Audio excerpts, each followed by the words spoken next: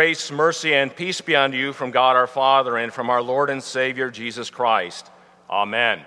The Word of God which engages us is just one verse in our gospel lesson for today, Matthew 16, verse 23, where Jesus says to the disciple Peter, "Get behind me, Satan. You are a hindrance to me, for you are not setting your mind on the things of God, but on the things of man." Thus far the text. Dear friends in Christ, well, how do you think Peter felt? Put yourself in his shoes. Christ turns to you and says, "Get behind me, Satan." Peter must have been shook to his very core, and yet he had just unknowingly been a spokesperson for Satan. You see, Christ began to tell his disciples the hard truths about what was going to happen in the days to come. Namely, that he was going to go to Jerusalem and suffer many things at the hands of the chief priests, the scribes, and the elders, and be killed, and on the third day rise again.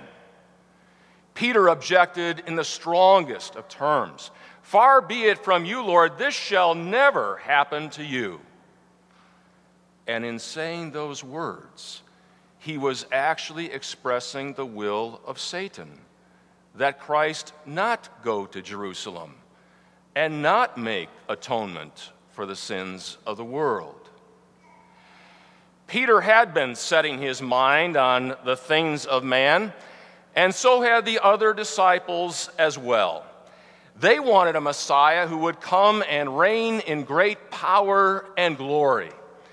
A Messiah who would throw the Roman ruling class out and set up an earthly kingdom for them right then and there. A Messiah who would return the nation to the glory days that they knew under David and Solomon. And Christ had already displayed a great deal of power and glory right in the presence of his disciples. He calmed the wind and the waves on the Sea of Galilee with just a single command. He fed 5,000 men and who knows how many women and children with just 5 loaves of bread and 2 fish. He healed many people of their illnesses and diseases, and even brought people who were dead back to life once again. That's the kind of power and glory the disciples wanted to see in their Messiah. And that's the kind of power and glory that they wanted a piece of as well. On more than one occasion, they argued amongst themselves as to which one of them would be the greatest when Christ came in his kingdom. And then there was the time that the mother of James and John came to Jesus and requested of Jesus that her 2 boys, James and John, would have the positions of power and glory, one at Christ's right and one at his left when he comes into his kingdom. And Scripture tells us that when that request was made, the other disciples were indignant, not because they thought the question was inappropriate, but because they wanted those places of power and glory for themselves. The disciples were setting their minds on the things of man, on power and glory and prestige. They didn't want to think about a Messiah who was going to suffer and die. That didn't fit their concept of who the Messiah would be and what he would do. And likewise, there is a temptation. There is a danger for us as well to set our minds at times on the things of man and not on the things of God. Now, I want to be careful here because it is not that God is unconcerned about things like our house, our car, our clothing, our career. In fact, far from unconcerned, God is the source of all of these blessings in our lives. As Luther puts it in his explanation of the first article of the Apostles' Creed, God richly and daily provides us with all that we need to support and sustain us in this life. He is the source of all these blessings and gives them to believers and unbelievers alike. But the problem comes when we set our minds on these things and not on the things of God. Obviously, Christ did not come to this earth so that we could have greater power and authority and prestige or wealth and earthly riches. And for those who would set their minds on the things of man, Jesus has a very pointed question in our gospel lesson.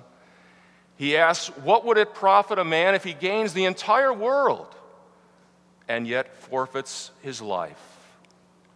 The things of God do not emphasize power and authority and wealth and riches. Instead, they include a Messiah who came not to be served, but to serve. A Savior who became sin for us and died for us in what looked to all the world to be an act of great weakness and defeat. But it was the plan of God all along. As Jesus so accurately predicts it in our gospel lesson for today, and as he is going to accurately predict it again 2 other times in the Gospel of Matthew before it will actually take place. And Jesus goes on to delineate what it means to set our minds on the things of God when he says in the very next verse, "If anyone would come after me, let him deny himself, take up his cross, and follow me." And friends, we can't do that by ourselves. We can't do that without God being active in our lives on a daily basis. It is so hard for us to deny ourselves. For we live in a world that tells us we should take care of our own needs and our own desires first. And unfortunately, we still carry around an old sinful nature that encourages us to do the very same thing. But to deny ourselves is, with the power of the Holy Spirit, to renounce that old sinful nature and all of its desires and wants. It is to say no to self and yes to God. It is to say no to some things that by our old sinful nature we might enjoy doing, but things that we know we shouldn't be doing and aren't pleasing in the sight of God. I can't enumerate what all of those things might be for each of us here today, but each of us knows what they are in our own lives, do we not? And we pray to God for the faith, the strength, and the courage to deny ourselves, saying yes to God and no to self. And Jesus goes on to say that having our minds set on the things of God means that we will take up our cross and follow him. Now here we have to clearly understand what Jesus meant when he used the phrase, take up your cross. We have a way in our everyday conversations to use that phrase, bearing a cross, in a very general way, to talk about any hardship or any problem we may have in life. For example, someone who has the daily struggle of the pain of arthritis might say something like, I guess it's just a cross I have to bear in this life. But when Jesus uses the phrase, taking up your cross, he's not talking about any general problem in life. He's talking about hardships and problems we have as a direct result of following him. In other words, if we weren't Christians, we wouldn't have these hardships. We wouldn't have these problems.